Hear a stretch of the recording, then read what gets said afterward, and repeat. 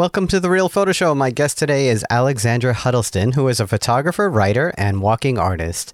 I'll talk to Alexandra about her latest book, Traces of Time, Walking the Gardens of the Abbey of Alhambra in Summer. And that title is actually partially in French, but I thought I would spare you me trying to pronounce that. This is a hand-bound limited edition artist book. So Alexandra was born in Freetown, Sierra Leone, raised in Bethesda, Maryland, and Bamako, Mali. Her upbringing has led her to explore landscape and culture from an international and interdisciplinary perspective. Between 2009 and 2014, she walked thousands of kilometers on pilgrimage in Spain, France, and Japan, journeys that led her to her current walking art practice. She has won a Fulbright grant, and her work is in the collections of the Smithsonian and the British Library, and I believe in a lot of other collections as well, which you can see in the show notes. And I mention all of this because some of this we do talk about in the show, and some of it we don't really get to in any kind of detail, but it was those pilgrimages that really changed the way Alexandra thinks about photography and about walking through a place as a means to understand it, experience it, but also maybe understand yourself a bit more as well. So we'll talk a lot about that. But before we do, Real Photo Show is sponsored by the Charcoal Book Club, a monthly subscription service for photo book enthusiasts. This month's book is Gandras by Jasper Bastian. Gandras, Land of the White Stork, depicts what remains of rural life in two post-Soviet countries where only birds can travel freely across the border. I'll be doing a little flip through that book on Instagram very soon, but you can check out that book at charcoalbookclub.com. All right, everyone. Thank you for listening. Enjoy the show, and we will talk soon.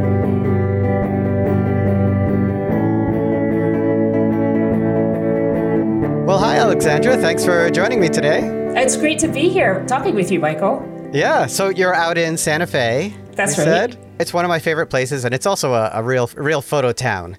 Yeah, it is. It is. It's a funny art community because you have these amazing artists here, but you also have a lot of people, and I'll include myself in that, who, when they're out here, we kind of like just hunker down in our studio and do work. Mm-hmm. And like kind of hermits out here. So, you know, it's like there's a community, but then everyone's also being a hermit at the same time. So yeah. that could be a little bit funny. I include myself in that. I guess you all try to come out when there's a show. We show our faces once in a while. Right. Well, why don't you tell us about yourself and, you know, where you grew up? And you have a pretty interesting background from what I've read and education and all. So, yeah, tell us about yourself. Yeah, I'm definitely what some people call a third culture kid. And for me, what that means is that I'm American. My parents are American, but they were diplomats. They worked in embassies and for USAID abroad. That explains a lot. Okay. Yeah, it explains a lot, including how I sound on your podcast. And so I grew up between the leafy DC suburbs and countries like Mali, Sierra Leone, Haiti, Madagascar. So wow. There's a big range of influences and really contrasting influences in my upbringing. I got my first camera. I was given my first camera when I was 6, and it happened to have been a Polaroid. I don't think that was happened. I think that was a big part of becoming obsessed with photography. The fact that it was a Polaroid. My first camera was when I was 8, and it was a 110 film camera. Yeah. But I was given it actually right before my family moved to Mali in West Africa. And so my first pictures were just like taking photographs with my new Polaroid of everything around me. And that has continued my whole life. And even in my archives now, I have albums, and not so incidentally, I made albums. You know, I used mass-produced, right, album books, but I was still always taking those, having printed at that point, all the photos I took and making albums of them. But those early albums definitely, you know, it's an eclectic range. You know, you have the family vacation in Glacier National Park, and then you have scenes of West Africa or Haiti or Mali. Mm-hmm. And I suppose, you know, you look back, 2020 vision, I mean, there's kind of my career right there. Yeah, I was going to say, so you started self-publishing when you were 6. But sort of, in these albums I'd make. Right. But I like to mention this because although I was doing photography all the time, and I was also doing art all the time, drawing, painting, always taking art classes. But I didn't take photography seriously as an art form until I went to university. And in college, I double majored. I decided to double major in, again, spanning the spectrum of my interests, East Asian studies in this case, and studio art. And part of the studio art major, as I think is often the case, right? It was required to do a Photo 1 class. At that time, it happened to be Photo 1 in the darkroom, silver gelatin printing. This was at Stanford. Yes, that was at Stanford, right. And that was just one of the requirements. So I didn't actually really want to take the class, but I did as part of the major requirement. And at that time, I was exposed to the work of photographers who I'd never seen before. Dean Arbus, Robert Frank, Lee Friedlander, all these great American photographers. And it blew my mind. I mean, even to this day, I can remember sitting in the library and looking at Robert Frank's The Americans. Like literally my brain's exploding.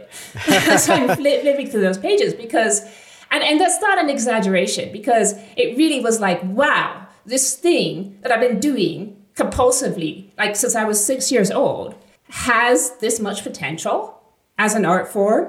And here I am, I didn't even realize it until one of my last years at university. And I like to mention that because that wasn't that long ago, right? I guess it was around 1999, 2000. Yeah. And, it just reminds us that common knowledge, even now, is that maybe photography isn't an art. Or I was playing with my niece at Christmas doing crafty things, and she was like, she's 5. She was like, oh, I knew you were a photographer, but I didn't realize you were an artist. But I think a lot of photographers still are even a little uncomfortable calling themselves artists sometimes because it seems in some ways less practical. I don't know. I don't know what it is. I think you're right. Yeah. And part of my latter journey, I suppose, has been fully embracing the idea of being an artist, which we can maybe talk about later on. But certainly taking my photography seriously happened at university when I was exposed to those great artists, photographers. Yeah. Yeah. So just to back up a little bit, were both your parents in the diplomatic corps? Yes. Oh, yes. Okay. So my mother worked for the U.S. embassies, and my father worked for USAID, the United States Agency for International Development. And that's one reason that the list of countries I lived in when I was younger is largely in the list of the 10 poorest countries in the world. Oh, wow. Right. Yeah. I mean, so a lot of exposure to other cultures, a lot of exposure to a lot of other landscapes, too, which comes into play in your work, obviously. But, you come out of Stanford, and is it photography then, for you, or are you still practicing different arts? I'd say by that time, it was photography. Oh, okay. Yeah. And so when I left Stanford, I moved to New York City. And I suppose that's when my very eclectic upbringing as a photographer began. I feel, looking back, that I've always had kind of one foot in the system and one foot out of the system, of the, say, U.S. photo industry system. So when I was in New York, I actually worked at Deitch Projects, which is a high-end contemporary gallery, for a couple of months. I've worked as admin at the New Museum of Contemporary Art, paying the bills, but trying to learn about the art world. I was one of these darkroom assistants and teaching assistants at ICP, the International Center of Photography, for many years. Oh, well, that's a real experience. I would do my day job, and then every night I'd run over there and either work helping out in the gang darkroom, or as a teaching assistant. I don't know if it's still the case, but at that time they had an amazing system where if you helped out, you weren't paid, but you'd get credit on a card. Oh, okay. To use the darkroom for free. Nice. Yeah. And in fact, there was kind of an underground system underneath the official system, because all of us unofficial ICP photographers knew each other. When we'd use the darkroom and we'd hand, in my case, it was the wet darkroom. You could also use the digital darkroom as well. But for many, many years, I was a black and white wet darkroom woman, actually. Although you might not guess that for what I'm doing. But I did all that to the extent that I actually can't anymore. I'm too sensitive to the smell. But I mean, this is years. I spent hours in the wet darkroom. Yeah. So you'd use it for like 10 hours or maybe less, maybe more like 6. And you'd hand your card over. And the person at the other side of the desk, who was also part of the same system as you, would punch it for 2 hours. Oh, okay. That's funny. So it was a little trading, a little bartering, a little. Yeah. But there's so many photographers like myself that, living in New York City, that's what made us be able to do it. Frankly, that's what made us be able to do it financially. Oh, absolutely. I'm sure. So, when I was an undergrad, one of my 3 jobs was working in the equipment room at the School of Visual Arts. So I could have access to the dark room in off hours and other times because, I was working so much. So I figured, one of my jobs might as well, actually 2 of my jobs, but one of my jobs might as well be, with the dark room and the equipment. So I have access to everything. And if you're going to hold your craft, you need those hours. I mean, that's just how it is. Yeah. So I was an ICP photographer, but not part of their, it's not like I could put it on my CV, I was never part of their official program. Oh, right. But at least you got the darkroom. Right. But my very early photographic work right after college, which is not actually out there in the world because it's such early work, is actually very linked to what I'm doing now, interestingly enough. But I should say that in 2003, my career direction for a while, for several years, maybe 7 years or so, took kind of a detour. Because the job I had at that time, I was actually working as a photo editor for Corbis on their news desk. Oh, Corbis. Wow. I know. As I said, it's been a mashup here. Yeah. And it's not necessarily on my CV. And at that time, so I was the intake editor for all the news photos. And that was 2003 during the Iraq War. Oh, okay. So every day I was seeing these crazy pictures that I'm not saying they were censored. They weren't being censored, but nobody was putting them on the front page of newspapers. But I saw them every day. That was my experience at that time. And especially because I had experience growing up in Muslim countries like Mali, I was really, disturbed by the Islamophobia that was happening at that time. And the other things, in the air around the war.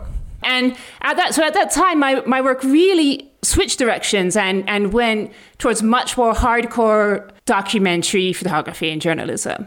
I don't regret that decision. And I had some seminal experiences along that journey, including living in Timbuktu, Mali for a year doing a project on the traditional Islamic scholarship in Timbuktu. People who know my career from early on, that's what I'm famous for, actually.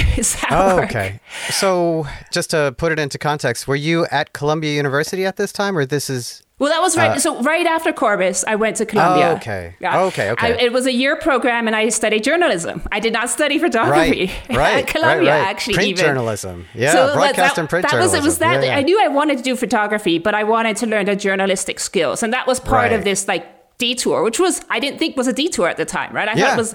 I'm going to be a photojournalist. So let's study journalism, right? Yep. A question I did forget to ask when I went back to your parents, what are they thinking about all of this as your career? I imagine in the fields that they're in, they may have a more sort of open idea about what a career is, compared to maybe some other parents who have more traditional work.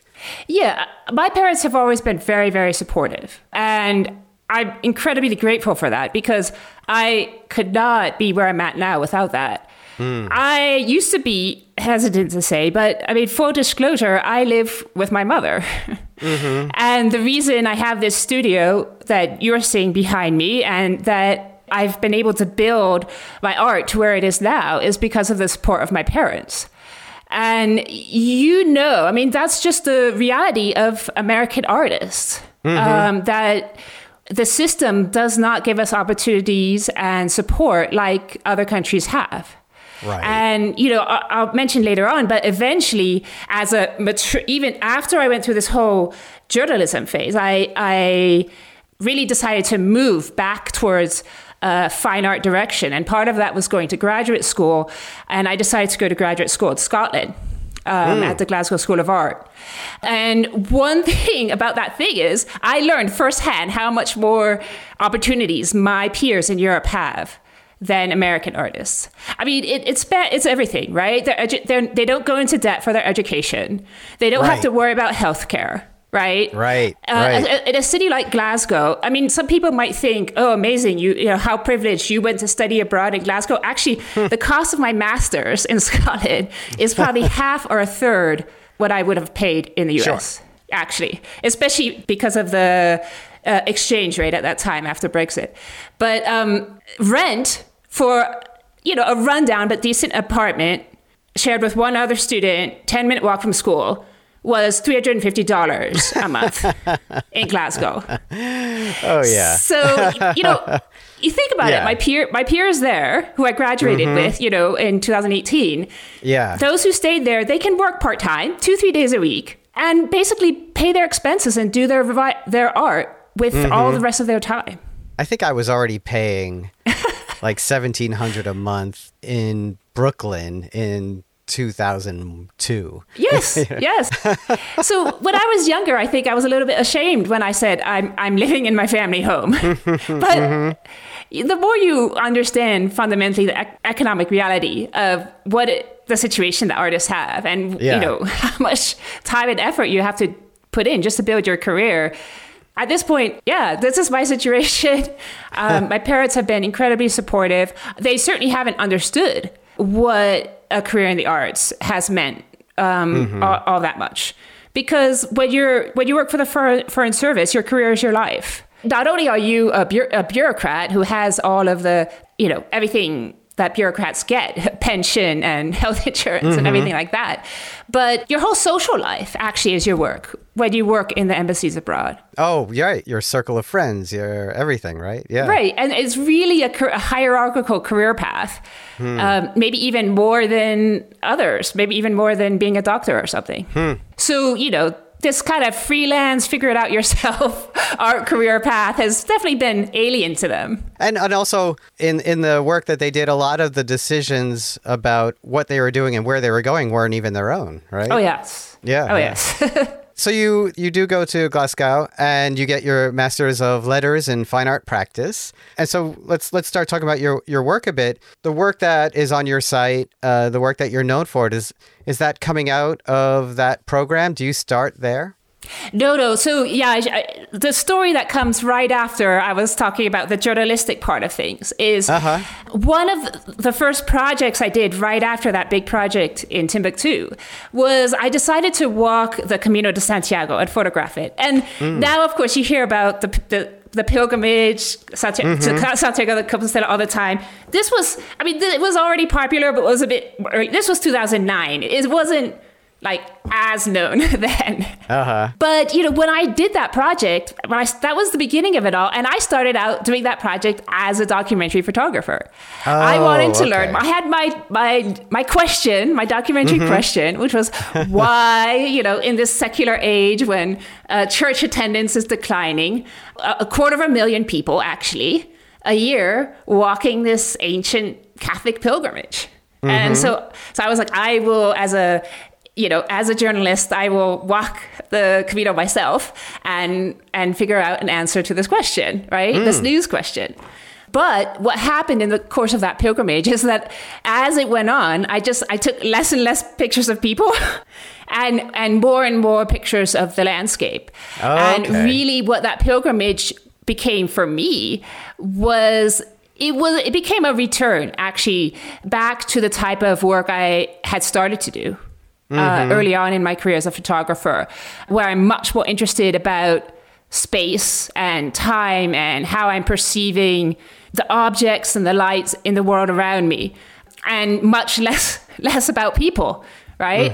And part of that, and I think it's important to say this in our era with everything that's happening, I don't regret the detour I took into journalism, but it was really important to, at that point, let go of being the type of artist I thought I should be, for the good of the world and whatnot, and return to being the artist I really wanted to be, which fundamentally I think is just as important for the good of the world, and maybe much more so in some ways. I made a similar shift myself. I spent 7 months in the Middle East photographing the first Intifada. Wow. Before that, I was doing work in New York City. And this is way back in the 80s, so I would get wire releases, and I would go out and photograph Nice. protests. A lot of them were around the UN, surprisingly, not surprisingly.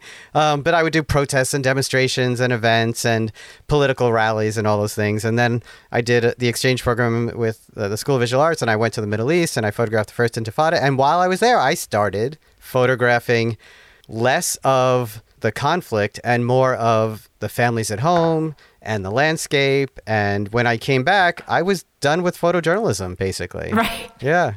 But, when you're in that mindset of being a photojournalist, you think those are the most important photos in the world. And I don't know if you had this experience, but I was looking at some of the photos my friends were making and thinking, I don't understand that at all. I mean, I don't know why you think that's important. I have something actually happening in my photograph. Right. Right. And then I turned around completely. Difficult. Yeah. I understand the importance, right, of photojournalism. And in the world we live in, it is a bit like, if it wasn't photographed, maybe it didn't happen, so we don't have to pay attention to it. So having someone there witnessing it, right? Yes, absolutely. An event is important. Absolutely. When done properly, it is super important. Yes, absolutely. At the same time, at some point, I came to the conclusion that if I really want to be transforming people's mentality, right, how they really, like deep down, right, not just their knowledge, right, but their mentality, how they're really feeling about, in my case, the landscape, then actually photojournalism isn't the best tool at all. And I need to seriously go into art, into fine art. And, the journey to the Glasgow School of Art, which I have to say, I don't want people to go to that school just because I say I went to it. I'm not actually recommending that school.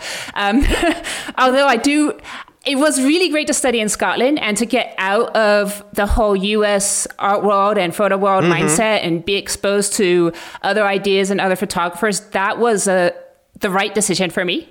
But as a school, it has, especially recently, it has a lot of issues. Like it burned down for the second time while I was studying there and things like that. So we don't have to go into that. But I just sometimes, young artists are listening, and you don't want them to be like, oh, I should do that. I need to follow this path. Right. Yeah. No. I guess people could search why it burned down, but. I mean, we're talking. That's a whole rabbit hole. Arson, or it was just sort of falling apart. Well, it had a really famous building built by Macintosh, and that burned down once in 2014. It was partly burned down, and they were in the midst of a huge renovation. Okay. And it was about to be reopened after the renovation, the year I was there. And then suddenly, right before, in just a couple of months before I graduated, it burned down again, and this time completely. And they don't know why. Okay. All right. But so, it was highly disruptive, as you might imagine.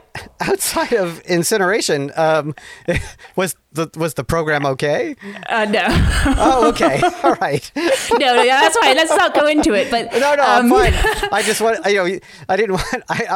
didn't want people to think we were saying don't go there because it might burn down. No. Okay. You can research it. There's a history of issues. But no problem. Yeah. We can move on. But the good thing is, and I specifically chose that program because it's an art program. And I did not apply to any of the photo programs in Europe or the US because I wanted to be surrounded by performance artists and printmakers and painters and sculptors, which I was. And that was amazing and really opened my eyes to other ways of thinking about media and other ways of thinking about display and other ways of thinking about how your work can interact with space.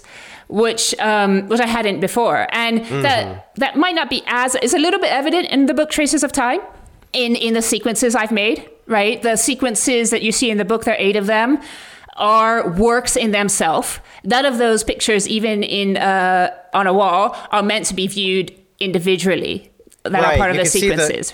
And in the book, it is laid out as triptychs, and they're meant to be seen together, right? Exactly, these exactly. Right, so you see that a bit in the book, and then in some of my works that aren't in the book, people can see it on my website.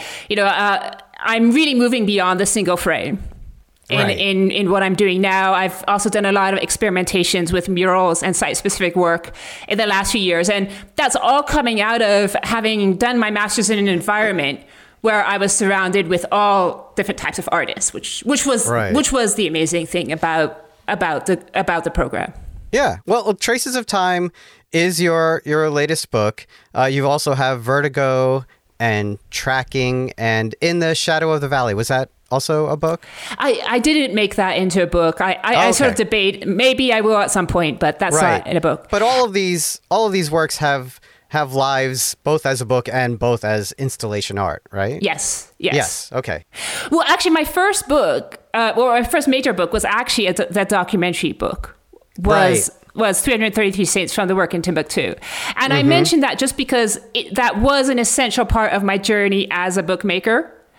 And I self-published. I've always self-published so far. I'm not against publishing with a real publisher, but so far that's what I've done. Is it more than self-publishing? Do you actually have a press? Did you start your own? Well, because I've done a number. A number of books now. I have a press in name. So, okay, but it's all your work. So, yeah, 2 collaborations. Oh, okay. So I've done a collaboration with my brother Robert Huddleston, who's a poet. Oh, okay. And actually, I'm not. You probably don't notice unless you looked at my Instagram site, but there's a funny little side story to Traces of Time, which is actually there are 2 books coming out of the same project. So Traces of Time I should probably introduce it. Traces of Time was shot while I was on an artist residency in Brussels for about 5 weeks in 2021, in August and September. And I decided the art residency was on an amazing program run by the Villa in Pain Bogosian Foundation.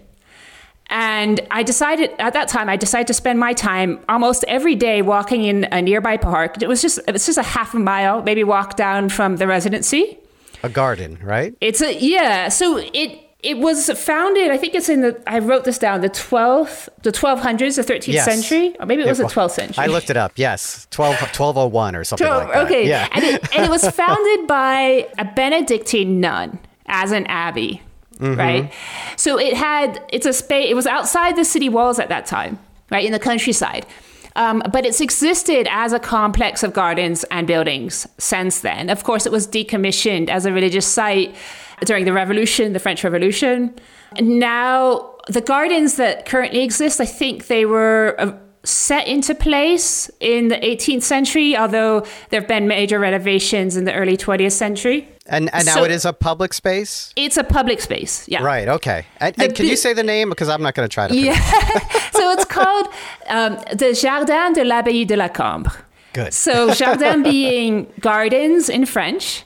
So the gardens of of La Cambre Abbey, essentially. Right.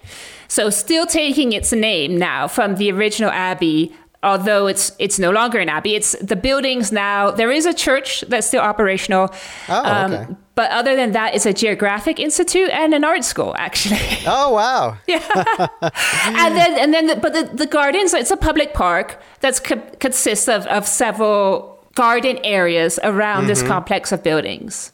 Yeah. So every day I just walked it, and over time, summer.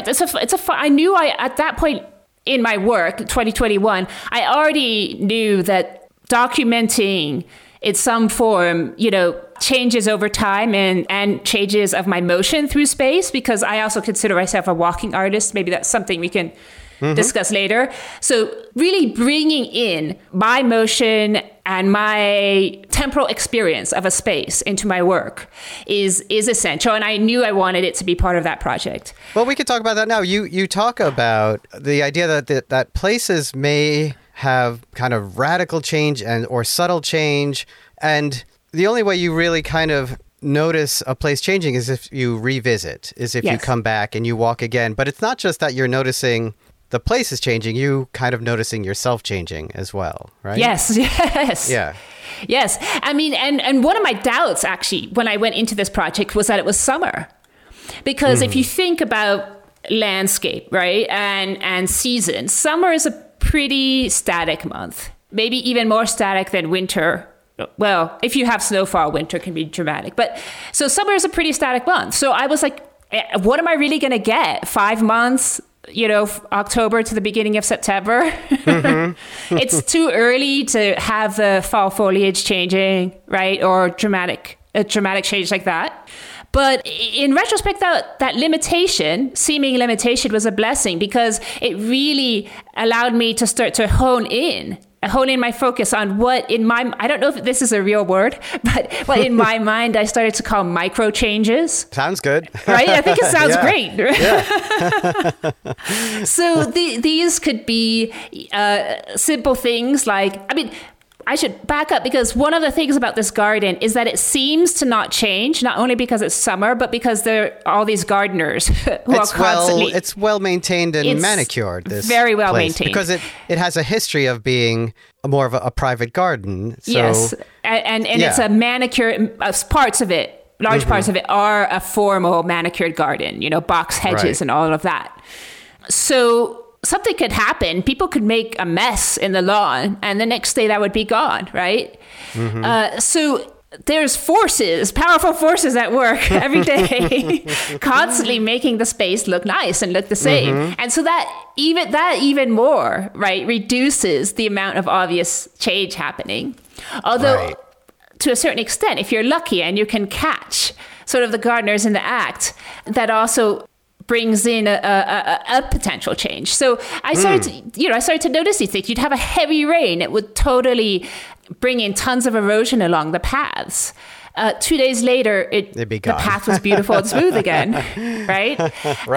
So there would be changes caused by that. Some of the changes were just, very subtle things that would happen in the light. One moment, the sun's out, so the shadows are strong, and 2 minutes later, the sun has gone behind the clouds. So this is how your multi-panel pages are laid out to show these changes, right? Which might be very obvious and might not be so obvious. But there's changes in light, maybe a change. I don't know if there's changes in season, but at least some of the flowers seem to have changed a little. The color of the water they've wilted a little. Right. Right. So but then there are large individual images that are between those multi-panels as well. And I think the book plays with the idea that there's a static quality to it, but then if you just spend enough time, there's these changes that you can notice. And the pictures use, color and light, as good descriptive tools to show that sort of temporal nature of nature as well, right? Yeah. So a few points in there. One is, the book is structured, which I know you haven't had it in your hand because not the actual book, yes. Right? And this book is a handmade book. I mean, seriously, handmade limited edition. I glued, yes. And also not inexpensive. Not inexpensive, that's right, because the only 6 copies in the world that I've made, with so my I've only sweat seen and blood. it electronically. That's right. This is a real art book here, right? Which, as I said, as my little side, I learned all the skills to do that properly, archivally, beautifully during a workshop at the Center for Book Arts in New York a couple years ago. That's great. To shout out to them because that's a great institution. So the book is designed very specifically so that and it works because the people who've actually held it in their hand actually do this, which is always such a great thing. You make a book, hand it to someone, and then they act. Oh, they get to interact with it however they want. but to see them act the way you want sort of see it it's a great feeling. So the book is laid out with just the title at the beginning, then just the pictures, these sequences of 3 to 5 photographs interspersed with 1 or 2 single images, and then at the end there's a short statement. Yes, very short. So what people normally do is they look through it all, then they read the statement, which is nice and short, so it encourages them to read it, and then they go back. Because, I really put a lot of effort in my work in trying to not force my viewer, but really encourage my viewer to think about what they're seeing. So to think about the photograph or the photographs they're looking at in the same way they think about a text they'd read, right? Or a poem they'd read, right? What is this actually telling me? I even think about some of my sequences as if I'm writing a sentence, or a paragraph even. There's a specific story in there. And actually, I read a lot of comics. And I have since I was young, and comic books and comic book storytelling. I won't hide it. That's a big influence. So your influence of the panels comes from yes. graphic novels and the comic books. Yes. Oh, yes. So, because if you're talking about telling a story with pictures, right? And multiple pictures, what's the best example out there? The greatest artist out there? That's the comic book artist. So Yeah. Well, you mentioned, a walking artist, and that is very present in your work from the beginning, from when you started with the pilgrimage. That's right. You also mentioned that you are heavily influenced by Romanticism, artists like Constable, I imagine, and Jericho, or maybe I have the wrong period there.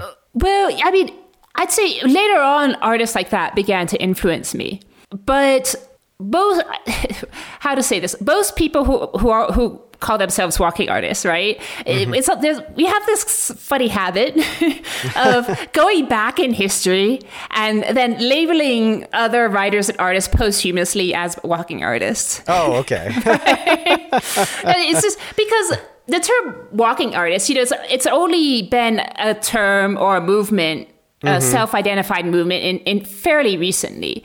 Now, it's fairly well known. There's websites like the Walking Artist Network, Walk, Listen, Create, big online communities and offline communities of people, more so in Western Europe than the US. But nonetheless, lots of people thinking about walking, and not just walking, but what it means, what your body in space means, about how you are thinking about the world, how you're perceiving it, and if you're an artist or writer, how you're representing it. As you know, nowadays in the arts, thinking more deeply about your process, whatever that process is really important. And the walking artist movement is for sure part of that, should I say. But as I said, walking artists, we really like to go back into the past, and in our particular media, look back and say, oh, they didn't call themselves a walking artist, but they're definitely a walking artist. And so the Romantic movement is in Western history, I should say, it's actually, especially in its literary history, the Romantic artists were at the forefront of interacting with landscape in a way that is linked to what became the walking artist movement. All you have to do is go and read some William Wordsworth, and it's like, I think I should count someday, but I think like 90% of his poems in the first paragraph are like, I was on a walk. Right, but it is about having that personal and emotional experience. Yes. But then also as an artist representing that in a way. Yeah. So thinking really, really deeply about how my body as a person, as an artist, is interacting with the world.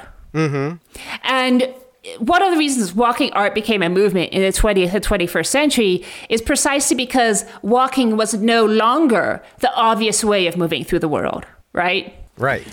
Maybe if you live in a city, but still, public transportation develops in the course of the 20th century and all these other things. So in our era, those of us who really started it's almost a retrospective movement in some ways. It's going back to an older way of being in the world.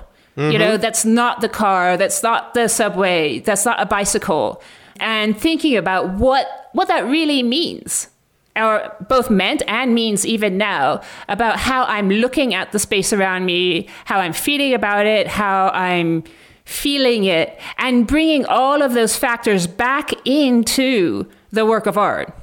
Yeah, well, the connection to what you just said, and the garden first, and then the park, which was more of a 19th century idea, the public park. Yes, was which is also the escape, right? Was a relief. Yeah. But the Romantics and the whole park thing. There's a reason why walking artists go back to the 19th century and really see our predecessors there. All these artists who took the park seriously, all these impressionists. Yes, yes.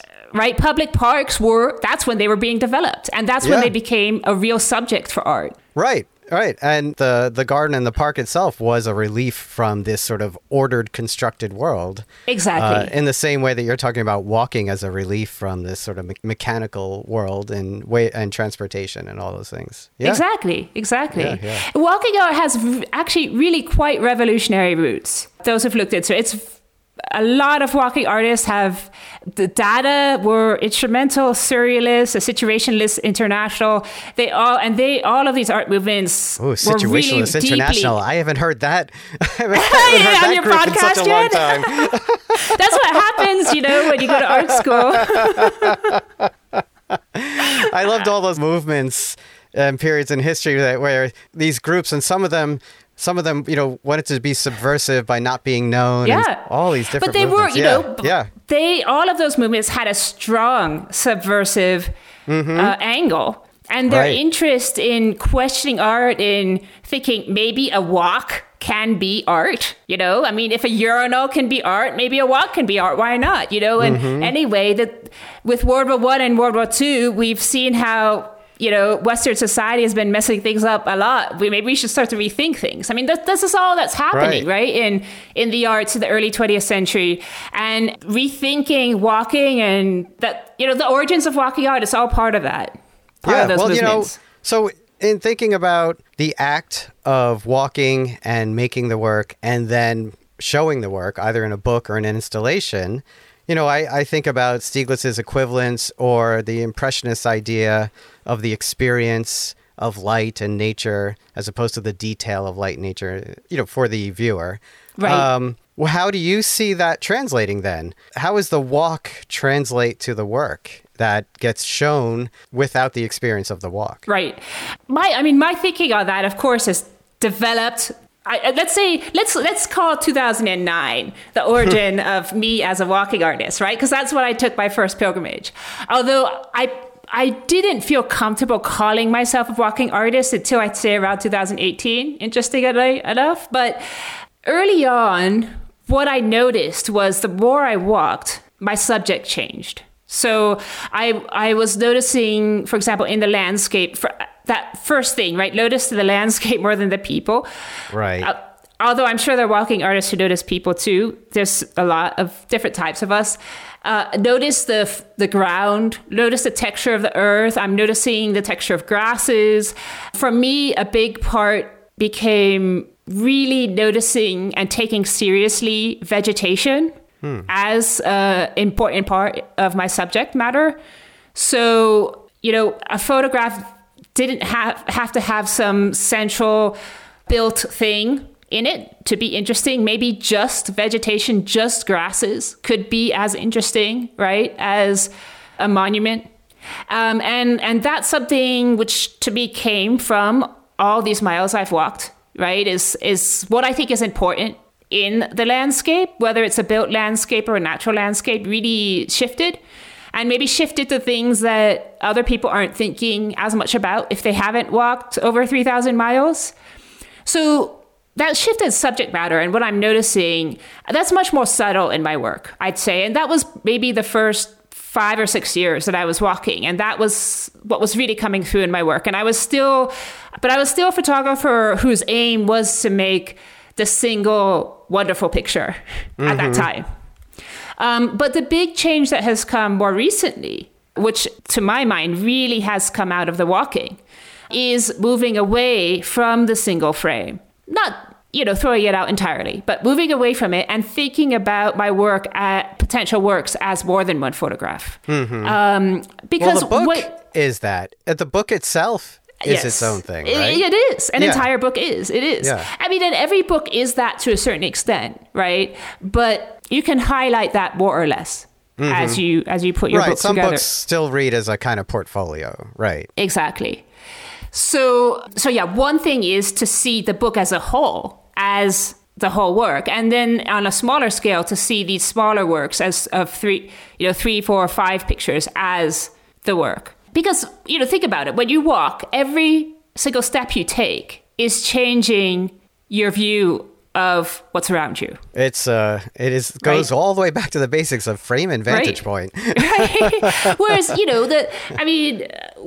have the old John Zarkowski exhibition, Windows and Mirrors. And, yes. Right. But that's not me anymore. I'm not Windows and Mirrors anymore. It's something else is happening. Right. Uh-huh.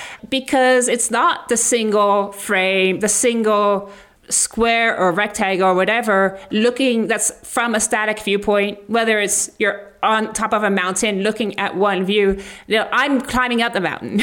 I'm seeing 1,000 views as I climb up the mountain, as I climb down the mountain. It sounds like you're describing almost in some ways a more cinematic experience. Well, that's interesting because I think a lot of people, and it's not like there haven't been artists who've come to this point and come to this point of, say, frustration with the single frame, whether it's a drawing or painting a photograph. And I think a lot of them move into video, actually. And probably the reason there are less people who've been exploring these multiple sequences and in some cases constellations with photography is precisely they've all moved on. They're all making videos now. I just happen to be one of these people who actually did, when I studied journalism, I did broadcast journalism and I learned how to make videos. Of course. And I learned that I didn't really like making videos. Right. Well, I mean, within your photos and as sequences and panels, you are very much paying attention to the passage of time, right? Yes. There is, and we're not just talking shutter speeds, things like that. We're talking about the way there might be something more ephemeral or phenomenal in nature. Wind had moved things a certain way, light and rain, paths shifted or altered a little bit. And so this thing you're talking about, less reliant on the single frame, more reliant on sort of a sequence or an idea or a project, an installation, a book, is still within your frames as well, I think. Yes. And that's one reason I kept, in some cases, the single frames. And I mean, one thing I'm learning more and more, and I haven't fully fleshed out this concept, but I really noticed it after I put the book together, is the brain, my brain, and I think other people's brains, something very, very different is happening when you're looking at a page that has a single photo on it versus when you're looking at a page that has more than one photo on it, especially more than one photo that's linked. It's an entirely different viewing experience. Oh, completely. I've always been a big fan of diptychs and triptychs in general because your brain in some ways, your brain is trying to make one image out of them. And in other ways, your brain is looking for the details in them that make them stand next to each other. And so you're building that narrative in your mind while you're looking at them. So the single frame can do that. The single frame can have the details and the connections to be made. The multiple frames kind of demands it. Yes, exactly. It demands it. And I think people, in fact, read the multiple frame more like they would read a painting. Mm-hmm. Your eye goes back and forth. Quadrants, you see this, you sections, see that. You put the story together rather than just kind of inhaling it. Right. But I realize the single frames are important in the book because in a way that gives the brain a little bit of a rest too. Oh, no, I see these as rests when I'm looking at when I'm imagining turning the pages. Yeah. If it was in front of me, if I could get one of the 6 copies. Right. Yes. Well, speaking of, how do people get these books? Which are, beautifully printed by hand and stitched by hand and everything else by hand, right? Yeah. And glued and So right now the way to get the book is to contact me, which people can find out on my website. And I should say there's only 2 left. Oh, okay. Yeah. What about your previous books? Are those all gone too? There's some left. Yeah. There's some left. So have you ever considered doing a more, not mass production, but a more producible, replicable book that people could order, maybe in a smaller size and a smaller press or something like that? Yeah. So there are a couple of things to say around that point. Just coming back to a point I made at the beginning, my early books, like the ones I did on Timbuktu, were still self-published, but they were offset press. Oh, okay. I did a whole Kickstarter campaigns for them, and I did edition of 500 and all of that. One reason I haven't done it in this case is because I know what it's like. I know how much work it is, and I don't want to do it myself anymore. So I'm perfectly happy on my own to make my special edition of handmade 6 books. If the appropriate publisher approached me and wanted to do a offset edition of 500 and the terms were suitable, right, I would be really happy to work with someone to do that. So that's not off the table. But I just don't, I've done that before myself. It's a huge amount of work. I don't want to get into it again. I should also say... So you're looking for a publisher? Yeah.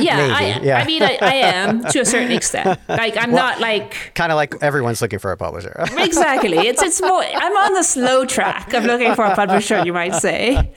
But one thing I have done is that the photographs that make up this project actually have become 2 books. And the second book is, well, it's still a limited edition because it will be an edition of 100. But it's actually a collaboration. Oh.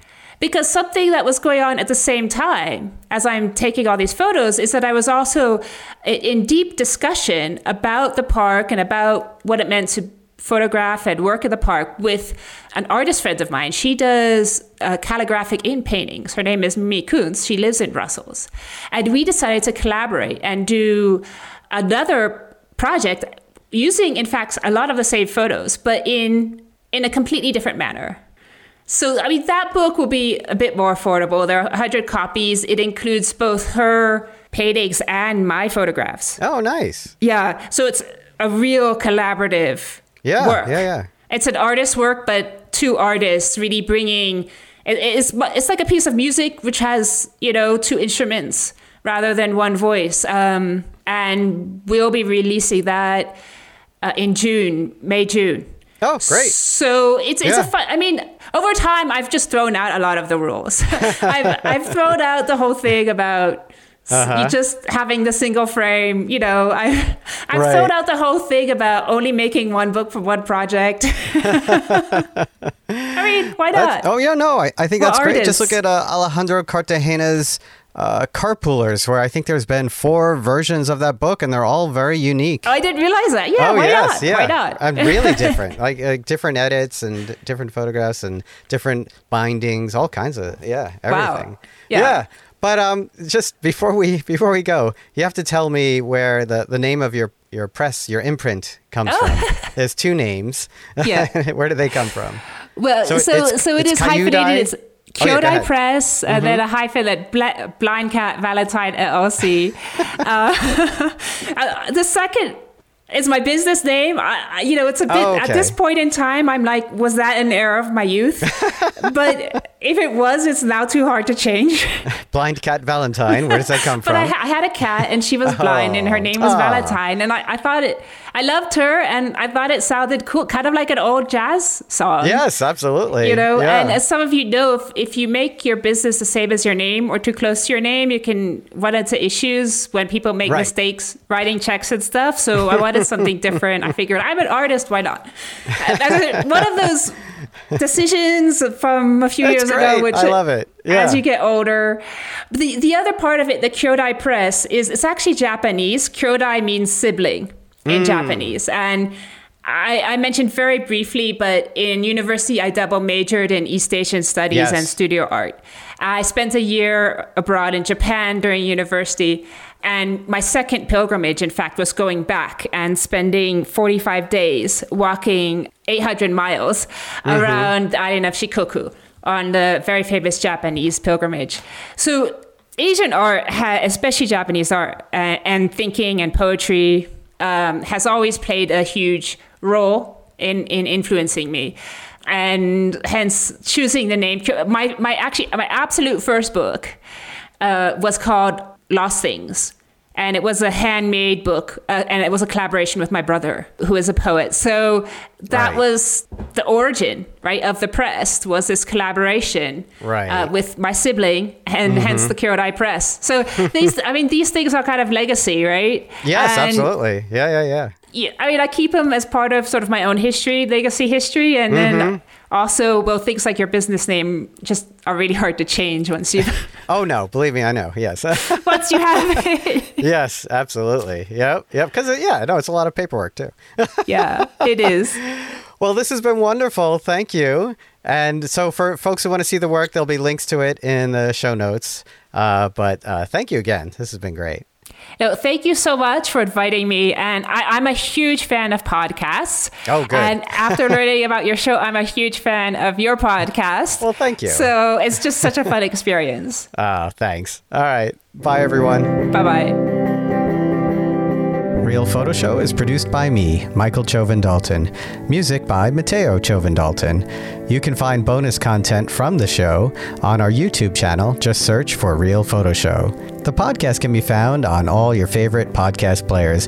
And please rate the show with all the stars available on your preferred player.